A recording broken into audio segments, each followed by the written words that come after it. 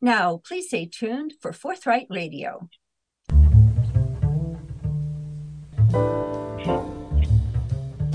Welcome to this Forthright Radio for November 11th, 2022.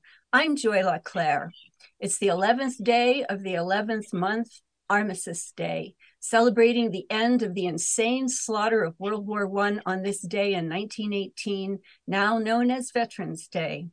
And in Washington, D.C., the National Native American Veterans Monument will be officially dedicated this afternoon with a ceremony and procession of Native American veterans from all across the country. And those of us whose ancestors migrated to this continent within the last 500 years or so acknowledge that we convene today's program on territories taken by force from the peoples whose ancestors lived here from the unknown depths of time. It's the centennial of the birth of brilliant American author Kurt Vonnegut, and no doubt there are many other things to remember about this day. However, today's Forthright Radio is devoted to digesting the results of the 2022 midterm elections. Days after the election, there are still many crucial races that are too close to call, and it's too early to know which parties will control either chamber of Congress. However, the predicted red wave, or what some were projecting as a red tsunami, has not occurred. So we are delighted to welcome back two distinguished guests, David Daley and Paul Pierson. Dave Daley was our guest in June of 2020 when his book Unrigged: How Americans Are Battling Back to Save Democracy came out. His earlier book, Rat Effed: The True Story Behind the Secret Plan to Steal Americans' Democracy, did so much to educate us about the nationally organized anti-democracy efforts to seize political control from the majority of voters via gerrymandering, and what citizens across the country are doing to wrestle majoritarian democracy back. Dave's articles appear in many outlets, including The Guardian, The New Yorker, The Washington Post, The Atlantic, Rolling Stone, among many others. And Paul Pierson was our guest in July of 2020 when his book, co-written with Jacob Hacker, director of the Institution for Social and Policy Studies and a political science professor at Yale University, called Let Them Eat Tweets: How the Right Rules in an Age of Extreme Inequality, came out. Paul Pierson is the John Gross Professor of Political Science at UC Berkeley. Now, he and his co-author have many earlier books, including Winner-Take-All Politics: How Washington Made the Rich Richer and Turned Its Back on the Middle Class, Off-Center: The Republican Revolution and the Erosion of American Democracy. Dave Daley and Paul Pierson are joining us via Zoom. Thanks to you both for joining us today. Let's begin with opening thoughts on the midterm election in general, and then we'll get down to specific candidates and issues. I have arbitrarily decided to use alphabetical order of your last names to begin, and since KZYX is the alphabet backwards, we'll begin with Paul Pierson. Paul, thanks for joining us again. Your thoughts to begin this discussion on the midterms. Well, thanks for having me on, Joy, and it's great to be here with Dave, because I know that will help us get into a deep discussion about the state of American democracy. But just initially, my top line reaction would be that this was a very bad night for the Republican Party. At least as a party that's trying to win as many seats and maximize its control over politics. You know, if you go to the last four presidents, all of them faced a midterm where their party controlled the House, the Senate, and the presidency, and where they were polling in the low 40s. So you can look at Trump, Obama, Bush, and Clinton. All of them faced that experience, and all of them saw their parties get trounced. Obama famously referred to the 2010 election as a shellacking, and the other presidents experienced something similar to that. There were some who expected, as you said in your intro, there were some who expected that was going to happen last night, on Tuesday, but it clearly didn't. It may be, I think it seems more likely than not that Republicans will gain a very narrow majority in the House. They are unlikely to gain control of the Senate.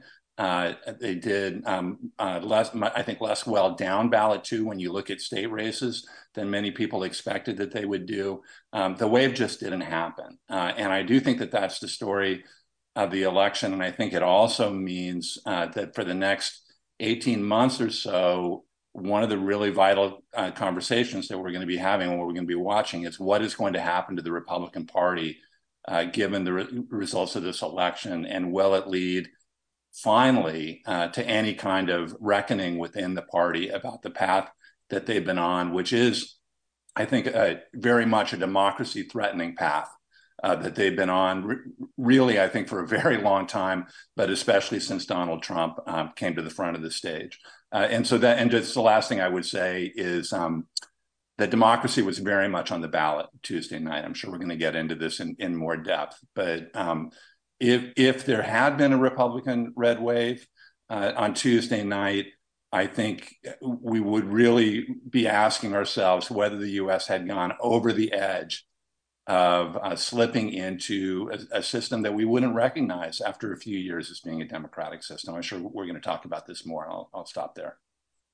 Thank you, Paul. Dave, how about you? What do you want to open with for our listeners? Thank you for having me, and a pleasure to be on with Paul, who is a hero and one of the real brilliant political scientists of the nation. My shelf is filled with the books of his and Jacobs. They are indispensable and highly recommended. This is, I think we're all a little surprised that the red wave that so many expected, that as Paul astutely describes, has followed the first midterm election of just about every president going back many decades, simply did not materialize. And we are likely looking at Republicans with a narrow edge in the House, Democrats probably retaining a narrow edge in the U.S. Senate. There was some good news if you look down ballot, especially for those who are concerned about the state of American democracy and the kinds of officials who are going to administer and certify elections. If you look at Secretary of State races in places like Arizona, Nevada, Wisconsin, places where there were, election deniers on the ballot in competitive swing states where this could have really thrown January 6, 2025 into the kind of chaos that would have made 4 years ago look like a dress rehearsal. A lot of that was averted. In the state of Arizona right now, the candidate with the most votes statewide turns out to be the Democrat running for a Secretary of State on very much a pro-democracy platform. So I think that is really worth mentioning. On the other hand, I think that a lot of the anti-majoritarian tendencies in our politics were also emphasized and revealed even as we sort of breathe a sigh of relief that some of the worst possibilities did not come to fruition. I think you can make a really strong case that given how close control of the U.S. House will be, that partisan and racial gerrymandering, some of which was aided and abetted by state courts and the U.S. Supreme Court, helped tip the balance of control in the U.S. House. If you look at states like Florida, Ohio, Texas, if you look at the voting rights case from Alabama and how that affected maps as well in Georgia and Louisiana, I think it's really easy to identify somewhere in the realm of 10 to 14 seats that partisan and racial gerrymandering affected and handed control of the chamber to Republicans. And then if you look further down ballot at state legislatures, the anti-democratic drift of states like Wisconsin and North Carolina and Ohio really accelerated. These are states like Wisconsin where Democrats won more votes statewide again, and they're going to have just over about a third of the seats in the state assembly. And this isn't the first time. This is going on 12 years of this now. So there are many American states that simply don't resemble anything close to a democracy. And it's not the bright red states. It's the purple states that were gerrymandered a decade ago that still are in something resembling entrenched one-party minority rule. Thank you, Dave. I'm glad you brought up the January 6th, because prior to the election, with pundits and President Biden, for example, warning about our democracy being in danger, it seemed to me that I was concerned that it would be too much of an intellectual sort of thing. So my question is, what role do you think that the January 6th committee hearings have had, plus the visuals on the day, so that Americans could actually see the siege of the Capitol, and then the committee uncovering in a very organized and effective way what led up to it, how well organized it was, and that. So my question is, what role do you think the January 6th committee hearings have played in educating Americans on the danger our democracy is in? Dave, since you brought up January 6th, why don't you begin? And then, Paul, I'll ask you the same question.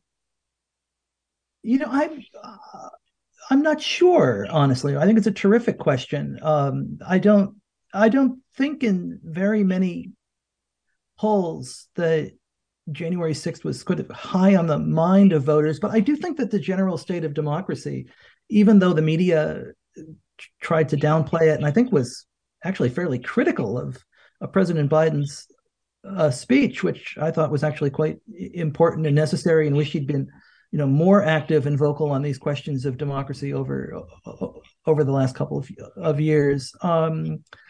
I think if you live in Wisconsin, if you live in North Carolina, if you live in Ohio, if you live in these gerrymandered states, you are well aware of the threats to democracy, and that it's not theoretical. Wisconsin is one of the states right now where, after the Dobbs decision, it is effectively illegal to get an abortion in the state of Wisconsin because of a law that has been on the books since the mid-1840s. And even though 70% of voters in Wisconsin would like to see that law changed, and even though the Democratic governor of Wisconsin called a special session to try to force the issue, the conservative legislature gavelled in and out of that special session in less than a minute. They simply knew that they did not have to do anything about it. They didn't have to listen to the people. They were insulated from the ballot box, and they did not listen to the people. So I think if you live in these states, January 6th might be on your mind, but day-to-day life, I think, in some of these states where the ballot box and the people's will have sort of become disconnected, is an everyday, kitchen table issue. Paul, what would you add to that? Well, I think, just to start at the broadest level, I think what the election showed was that voters had big reservations about the Republican Party, right? The journalist Ron Brownstein referred to this as a double negative election, right? That Biden is not popular, and people are worried about the economy. There are lots of reasons why you would expect that Democrats wouldn't do well. But there was a lot of evidence in the polling, and I think in the last week or two, people kind of moved away from the polling, which also I think on the whole didn't suggest that there was going to be a red wave, but people sort of got caught up in the idea that the fundamentals of how people felt about the economy and inflation and Biden's approval rating meant that there would be a red wave. Well, the main reason I think that didn't happen was because people were quite worried about the Republican Party. And you can see that, for example, the electorate, as you would expect in a midterm, it appears to be slightly a red electorate. You got at least a little bit of the effect that you usually get in midterms, which is that the out party, their people are mad and they come out and vote. And the in party people are either complacent or kind of disillusioned because they haven't gotten everything that they hope to get. And so they stay home. There was less of that than there has been in other midterms, but there was some of that. But independents seem to have broken for the Democratic Party quite strongly in some cases, like in Pennsylvania. And more Republicans, not a lot, we're in a very tribal era, but more Republicans seem to have defected to the Democrats than the other way around. And all of that suggests to me that there was a lot of concern about the Republican Party. Now, exactly where January 6th and the January 6th hearings fits into that, it's a little hard to parse because there's other stuff going on, right? There's the looming shadow of Donald Trump, who is very popular with the Republican base, but quite unpopular with everyone else. There is the Dobbs decision, which I think unquestionably played an important role, both in mobilizing people who cared about abortion rights, but also in driving home this broader message that you had, in this case, of the Supreme Court, but a Supreme Court backed by Republican politicians, basically constructed by Republican politicians, a Supreme Court that was quite extreme and quite eager to do things that most Americans didn't want to see them do. So I do think certainly the events of January 6th, but I also think the hearings, and as you pointed out, Joe, I think this is right. I think those visuals resonate with people. And it may not be at the very top of their list, but it helps I think it helped to solidify this broader challenge that I think Republicans now face. I think the Republican brand now faces a big challenge, that it is seen, especially by younger voters, but not only by younger voters, that it is seen as an extreme and potentially dangerous party. I would add that many pundits kind of frame the hearings as whether or not they're going to, quote unquote, get Trump. And I think that their strategy of having virtually all witnesses as Republicans freed up awareness that Republicans are not monolithically pro-Trump, and that there is a cadre of Republicans who are dedicated to the Constitution, to the rule of law, and fairness. If you lose, you lose, and you leave the stage gracefully. And I don't see any way to calibrate or quantify how much that was an effect, but I think it is an effect.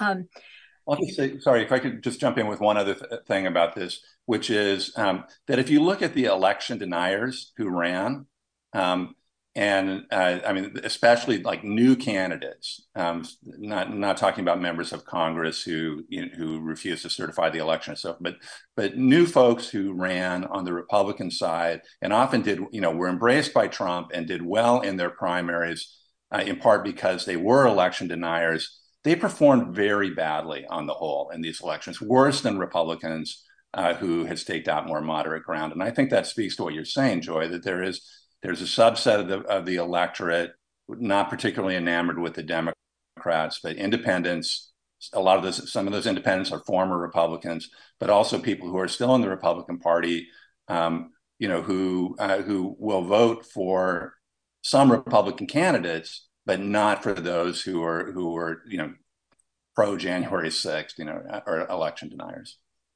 Dave, you wanted to say something?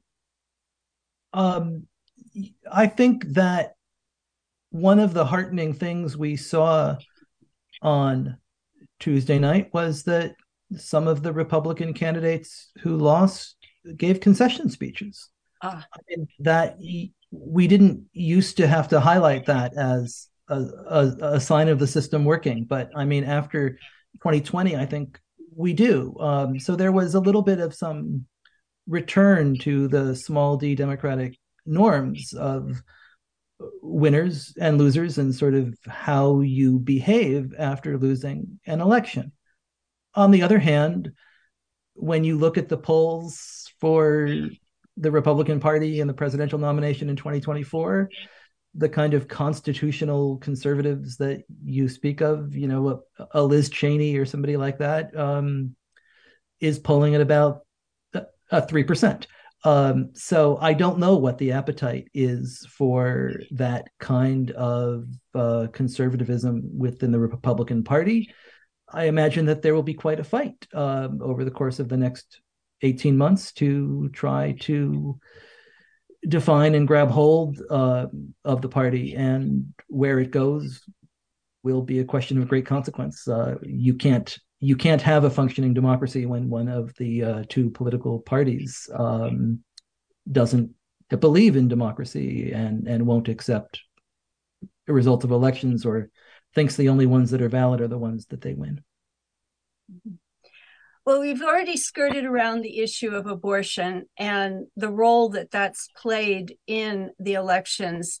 The Democrats certainly organized their get out the vote efforts around the abortion issues. And to recap briefly, California, Vermont, and Michigan codified reproductive rights in their constitutions. And by very large majorities of more or less 60%.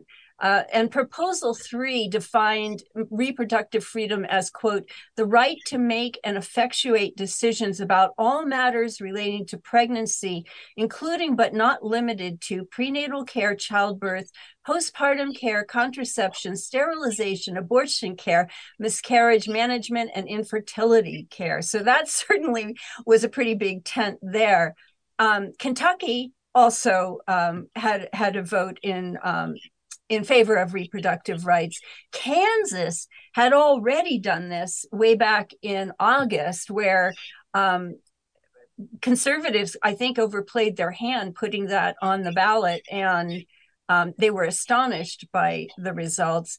And even in Montana, there was a thing on the ballot that didn't exactly address abortion, but would require, with very severe penalties, for physicians to give extraordinary care to babies that are born, whether via abortion, miscarriage, or what. And this became a very emotional issue in Montana because opponents pointed out that this contravened parental rights to how to deal with babies that aren't going to survive. It would have forced, torturous medical care on them in the process of dying within a day or so. Anyway, it got people really hopping. Do either of you have thoughts about these implications in terms of where we stand politically currently? Show your hands so I can know who wants to go first. This is tricky, trying to organize this. Nobody. Okay, Paul, you got your hand up. I was being polite and wanting to defer to the person earlier in the alphabet, but I'll jump in. Though I'm not sure I have much to add beyond what I already said. I mean, I think it's clear that abortion did play an important role in this election. You can see it, for example, there are some states where I've seen data on what happened to voter registration after the Dobbs decision came down. Pennsylvania is a good example of this, where you see a dramatic shift in registration and party switches away from the Republican Party towards the Democratic Party after the Dobbs decision is made. And of course there was, and Democrats really leaned into the issue of abortion in their campaigns. And there was some skepticism, I think, expressed about that, but it was clearly quite successful. Governor Whitmer in Michigan, I think, it's a really good example of this, and I think her success in running for re-election is something that is deservedly getting quite a bit of attention. I think we're now in a situation where I would expect the Democrats are thinking about how they can get abortion-related votes on the ballot in 2024. Similar to the way that there was a time when Republicans tried to do that around gay marriage issues, when they thought that it was a way to get their voters to the polls. And I think, abortion has shown that it can galvanize voters in a way that's favorable to the Democratic Party. And then again, I'll just to reinforce something I said before, I think the abortion issue both has a direct effect on mobilizing voters, but I think it also had this effect of reinforcing some other things that were in the political atmosphere that made voters wary of the Republican Party. Well, like what? Well, like January 6th, like Donald Trump, election denial, those kinds of things. Dave, you wanted to add something. I think that everything Paul said is right, and yet I'm not convinced that the Republican Party is going to moderate, or that it's able to moderate on this issue, or frankly, that given the courts, their advantages in state Supreme Courts and their advantages in gerrymandered legislatures nationwide, if they have to moderate where they stand, the numbers and public opinion has not been really on their side on this issue, even in the states where they've been advancing some of the most extreme restrictions. And that has not stopped them, in part because of the way that they're insulated from voters through redistricting, in part because voters in places like Ohio and North Carolina, where large majorities back reproductive rights, but voters also just put very conservative state Supreme Courts into office. So I think we might wonder whether voters who feel one way on issues recognize the consequences for those issues in some of these other down ballot races that are going to be really, really important to protecting and preserving those rights in a lot of states, especially places like North Carolina, where due to redistricting, Republicans came super close to achieving super majorities, veto-proof majorities in these states that would allow them to pretty much enact whatever they wanted to over even the people and even Democratic governors. So certainly public opinion in Kansas, in Montana, in Kentucky, not on their side, but I'm not sure it will change behavior.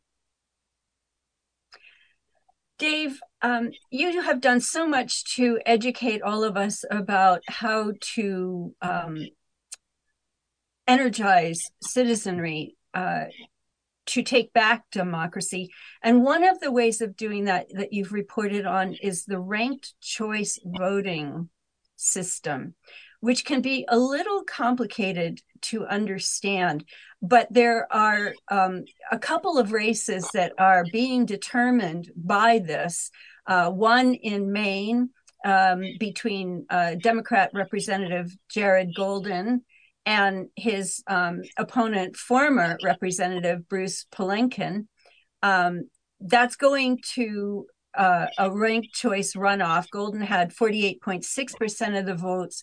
Palenkin had 44.6%. And also in Alaska, with the race up there. So could you please explain to our listeners how this works? Sure. And there's a couple different forms of ranked choice voting at work in those elections. But effectively, ranked choice voting allows voters to take all of the candidates on the ballot and put them in order. And it works kind of like an instant runoff. If nobody reaches 50%, the last place candidate is eliminated, and those votes are redistributed to the second place voters. In Maine, for example, how it worked, back in 2018 when Jared Golden was first elected, was you had, I believe that was 4 or 5 candidates running in that election. So oftentimes, if you're interested in the third party, in the Green, in the Libertarian, and in an independent, you are afraid that you're sort of throwing away your vote, or you are helping elect the candidate you like least. With ranked choice voting, you are able to express the fullness of your opinion. So after the first round of voting there, Poliquin, the Republican, actually had the lead the first time around by about 1.5 points or so. But the folks who originally backed some of those third party candidates, rallied around Golden in later rounds. And the beauty of it is you always get a winner who's got 50% of the vote. And it saves the time and the energy and the work of a runoff, as we're seeing in Georgia right now, where that race is probably going to cost $75 million and unleash $1 billion. And if it turns out control of the Senate is at stake, that's going to be a costly month of negative ads in the state of Georgia. And what we know about runoffs is usually something like 98% of the time or something, you end up with lower voter turnout. So this way, everybody gets their say. Everybody gets it at one time. No one has to come back to the polls, and you end up with a majoritarian winner. Paul, did you want to speak to that also? Dave's really the expert here. I do think that there are a bunch of interesting policy reforms that are being discussed, including ranked choice voting, which one can hope would have some effect on diminishing polarization within the American political system. And we can see some signs of that. Of course, one problem is that the states that are most likely to adopt these kinds of reforms are probably the ones who need them least. And you can get into some tricky worlds. Again, Dave knows more about this than I do, but gerrymandering reform, again, is more likely in the places that probably need it least, or at least run the danger. You can get a situation, for example. So the New York courts undid the Democrats' gerrymandering there, but courts in many Republican-held states did not. Right, and again, as Dave said earlier, that probably affected the control of the House in this election. But I think there is more to be said here, and Dave got us talking about this earlier. There is more to be said about the ongoing crisis of democracy, and the extent to which minoritarian politics can rule. In many contexts in American politics, and the dangers that exist with that. We could talk about the Supreme Court. We could talk about the United States Senate. And as Dave was saying, many state legislatures that I think he's right to say it. It sounds weird to many American ears, but these are not democracies, right? Wisconsin is not a democracy. Right? If you can win the majority of the vote and end up with just a little more than a third of the seats, that's not a democracy, right? So, and Wisconsin's an extreme case, but not that extreme. There are lots of them out there. So I do think, even as we say that Tuesday night was a good night for American democracy.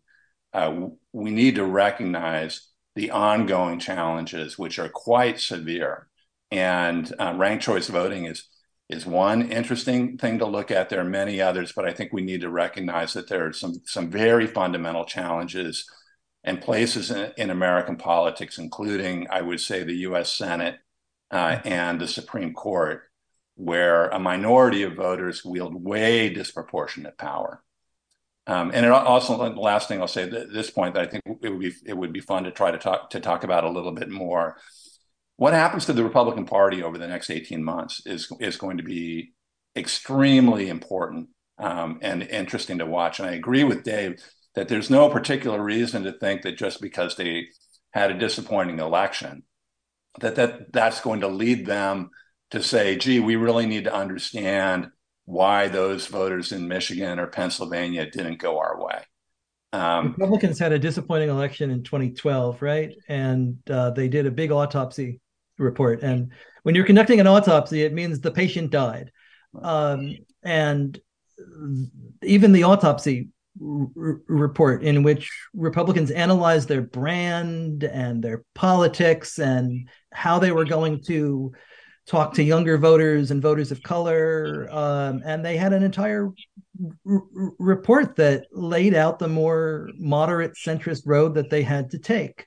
And they did not follow that road. They went down the path of Donald Trump instead, I would argue, in part because of some of the forces that they unleashed in the redistricting after 2011 that kind of put the base of the party in charge. And so the idea that because they had another disappointing evening now, and to, some of us, it looks pretty clear that, well, the sensible common sense approach would be to moderate yourselves and talk to everybody. They don't have to do that because of what Paul has identified here. They don't have to do this because they have an advantage in the Electoral College.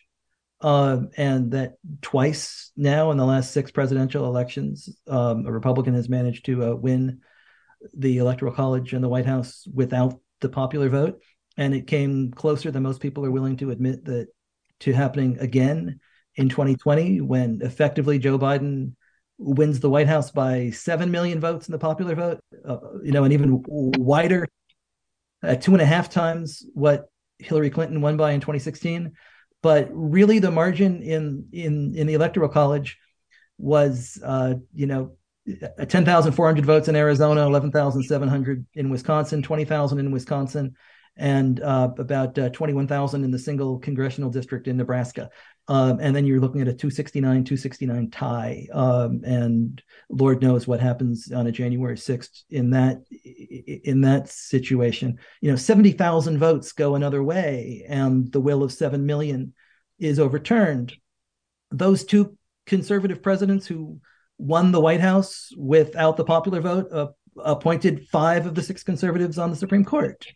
That Supreme Court was confirmed by a U.S. Senate that is deeply unrepresentative of the American people. If you look at it right now, you've got 50 Democrats, 50 Republicans, but the 50 Democrats represent 41 million more people. People make a big point out of the fact that California has as many senators as Wyoming, even though it is 67 times the size of Wyoming. But Wyoming is smaller than about 135 American counties that also, don't have 2 senators. And so when you look at the structural inequalities, baked into the Electoral College, into the Senate, gerrymandering in the House, the U.S. Supreme Court, gerrymandering in state legislatures, all the way down, American democracy is a frog in the pot, and the water the temperature has been rising for a very long time. Mm-hmm. Well, let's talk about demographics then, because there has been reporting that, well, first of all, we have the first Gen Xer. I get confused with the gens. The 25-year-old in Florida who the Gen Z, I think. Z, yeah. Thank you. XYZ, KZYX, yeah. Yes. So there's that. And many people who are analyzing this said that it was the second highest turnout in midterm history for people in the 18 to 29-year-old vote, even to the point where some Republican-leaning pundits are talking about raising the voting age, some to 21. And so I've even heard some saying we should raise the voting age to 28. So anyway, here's a quick rundown as I understand it. Voters 65 and older voted Republican by 13% over 50%. So those 45 to 64 voted Republican by 11%. Those 30 to 44 voted Democrat by 2%. And those 18 to 29 voted Democrat by 28%. And then the Gen Zers, the 18 to 24, Democrats by 61%. So, and these are all advantage of these parties by this amount. So I'm wondering if you have any thoughts about a more democracy. I'm purposefully not using the adjective democratic, small d democratic, because I think it's been weaponized. So I say pro-democracy instead of pro-democratic. Anyway, so do either of you think that demographics will be effective? I know in the long run they may be, but in the short run, to remedy some of these structural issues you've just been talking about? David, you brought up the structural issues. Why don't you take a... I do not. I think that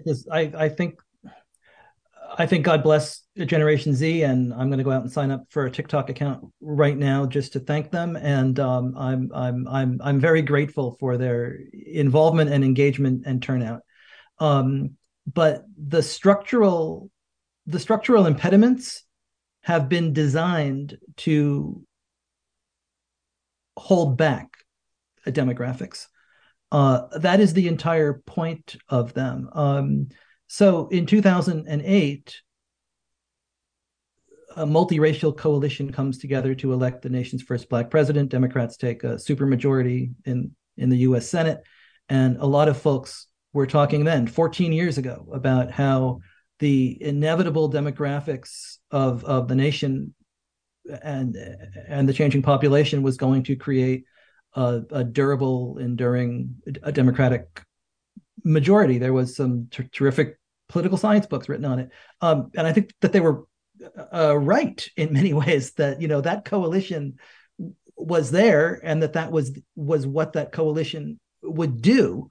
But the structural impediments were directly placed in the path of that emerging Democratic coalition. And so the gerrymandering that was a direct result of the 2008 elections, Republicans looking for a path back to power, recognizing that 2010 was a census year, and that, first year midterms, with the exception of this one under presidents, tend to be good for them, and that they could take control of state legislatures in the House that way. But then also what followed, say the Shelby County versus Holder case from the U.S.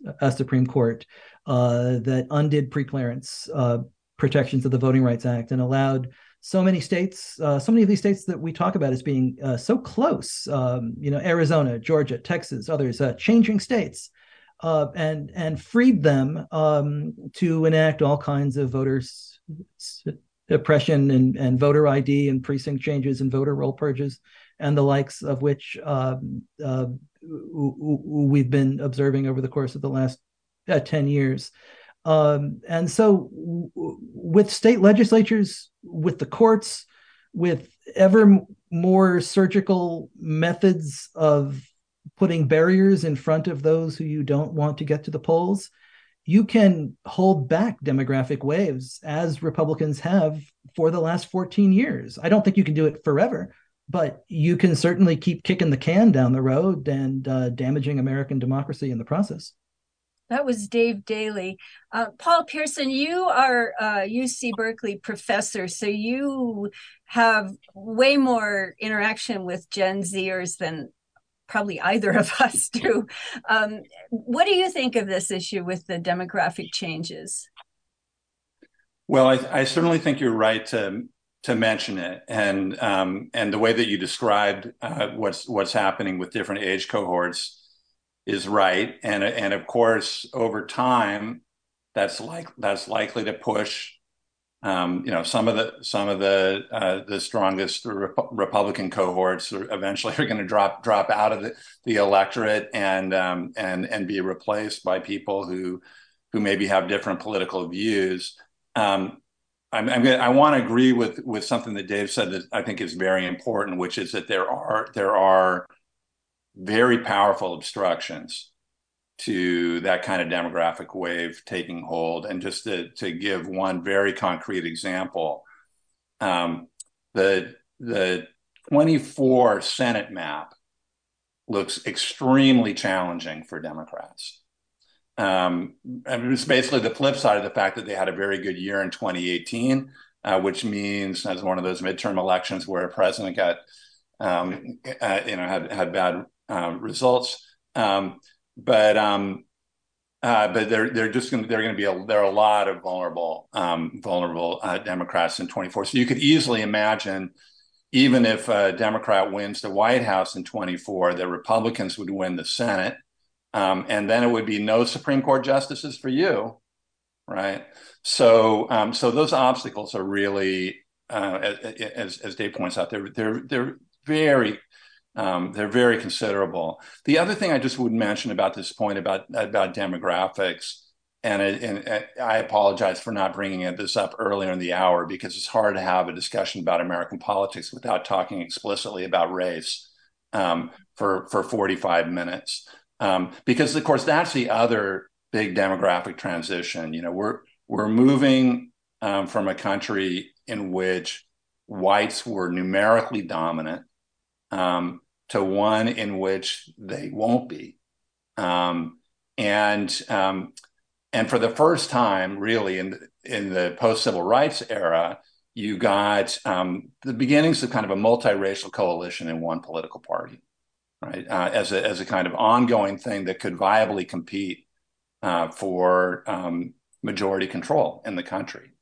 And I think it's very hard to understand what's happened to the Republican Party without recognizing that has been an absolutely fundamental part of it, right? That there are people, when people say their country is being taken away, explicitly, or maybe in some cases unconsciously, this is what they're thinking about, right?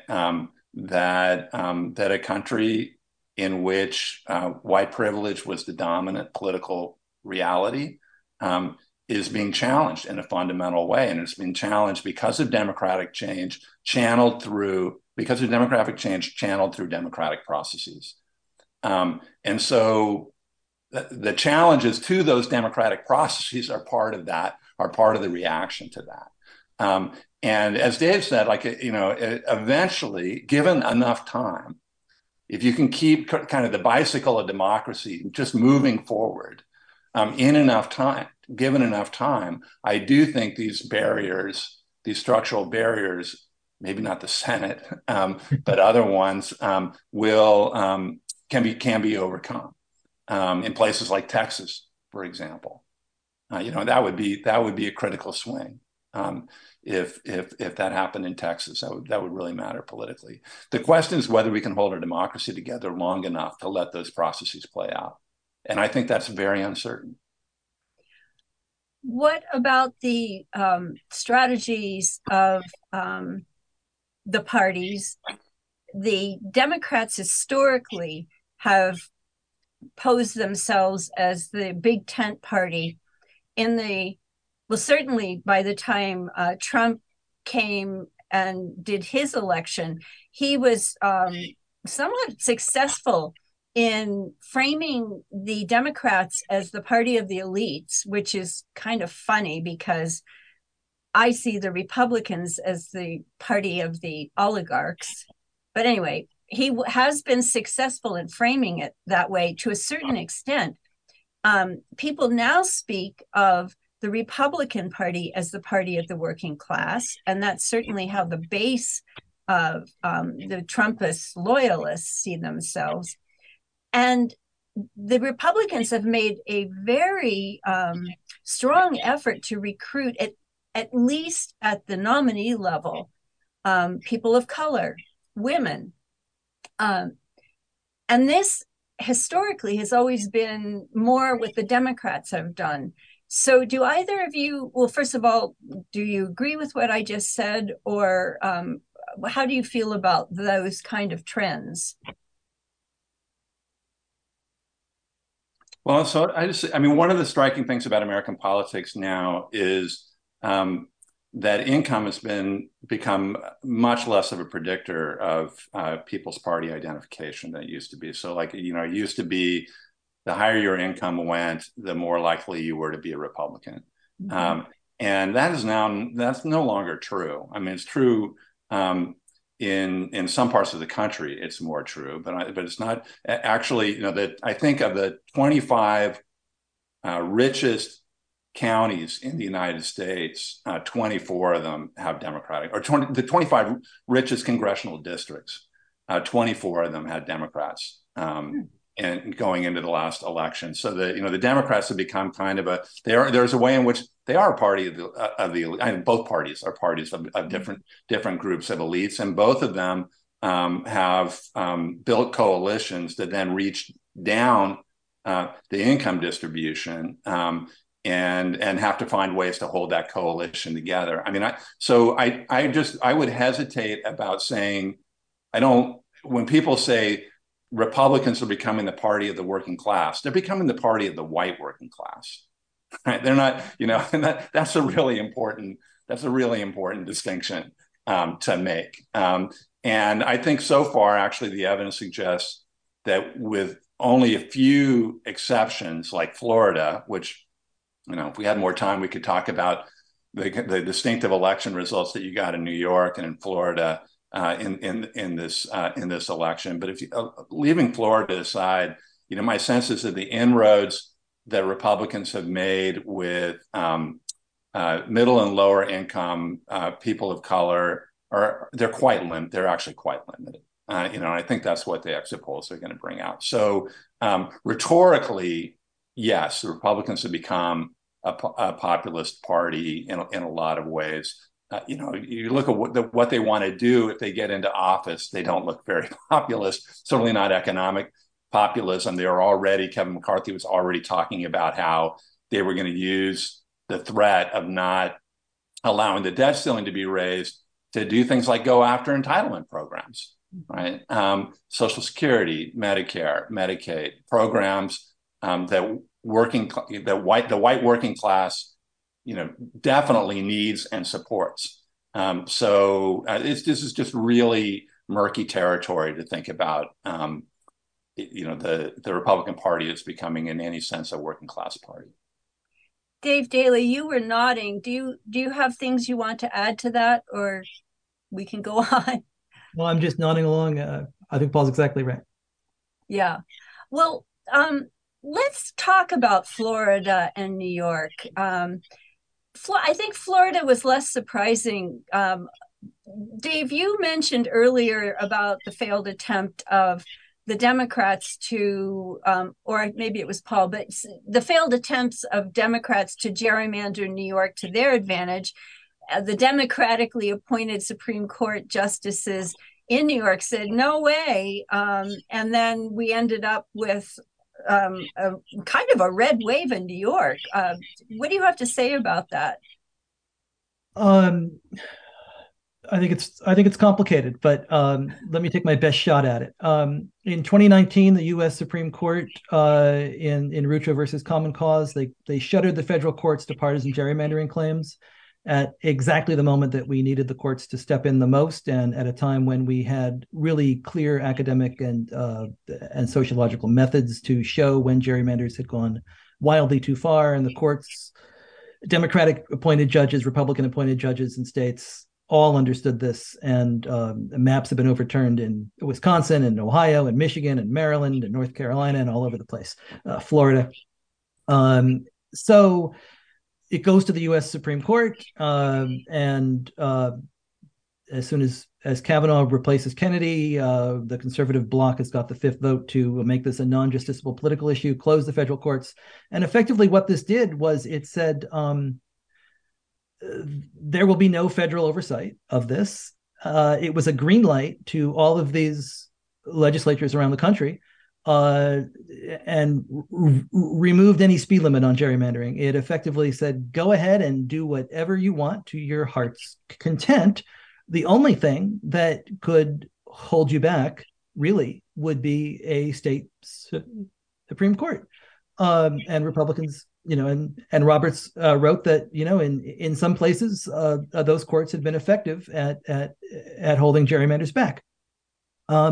What that effectively means is that you had a maximally gerrymandered congressional map, the fewest number of competitive seats on this map in modern times, according to a lot of analysts. And the map looked for a while as if sort of this maximally gerrymandered map would provide some sort of rough partisan balance. And then the Democratic appointed Supreme Court in New York undid the gerrymander that was done there. A terrible gerrymander. They were right to do this, but it threw the national map off. And that was followed by Ron DeSantis in Florida, effectively running roughshod over the Florida Constitution, where voters in 2010 enacted fair district amendments, and said you cannot do partisan gerrymandering.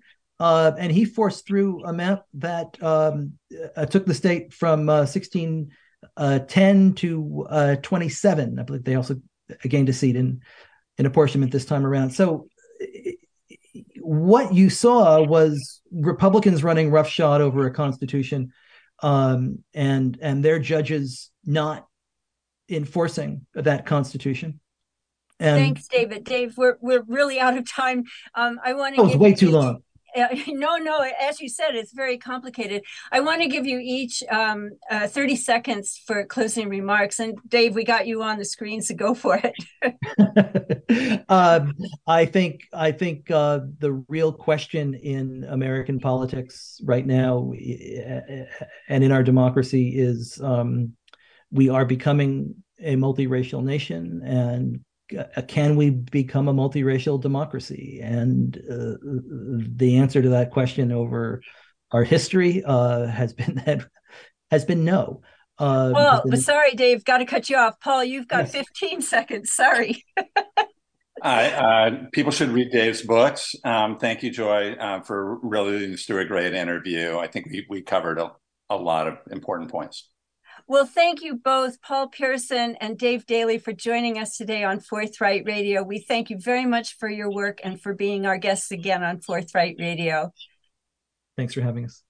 This has been a production of Mendocino County Public Broadcasting, KZYX Philo 90.7 FM, KZYZ Willits and Ukiah 91.5 FM, and Fort Bragg at 88.1 FM. You can find more content like this on our website at kzyx.org, and consider donating by clicking the red donate button in the upper right corner. Thank you for listening.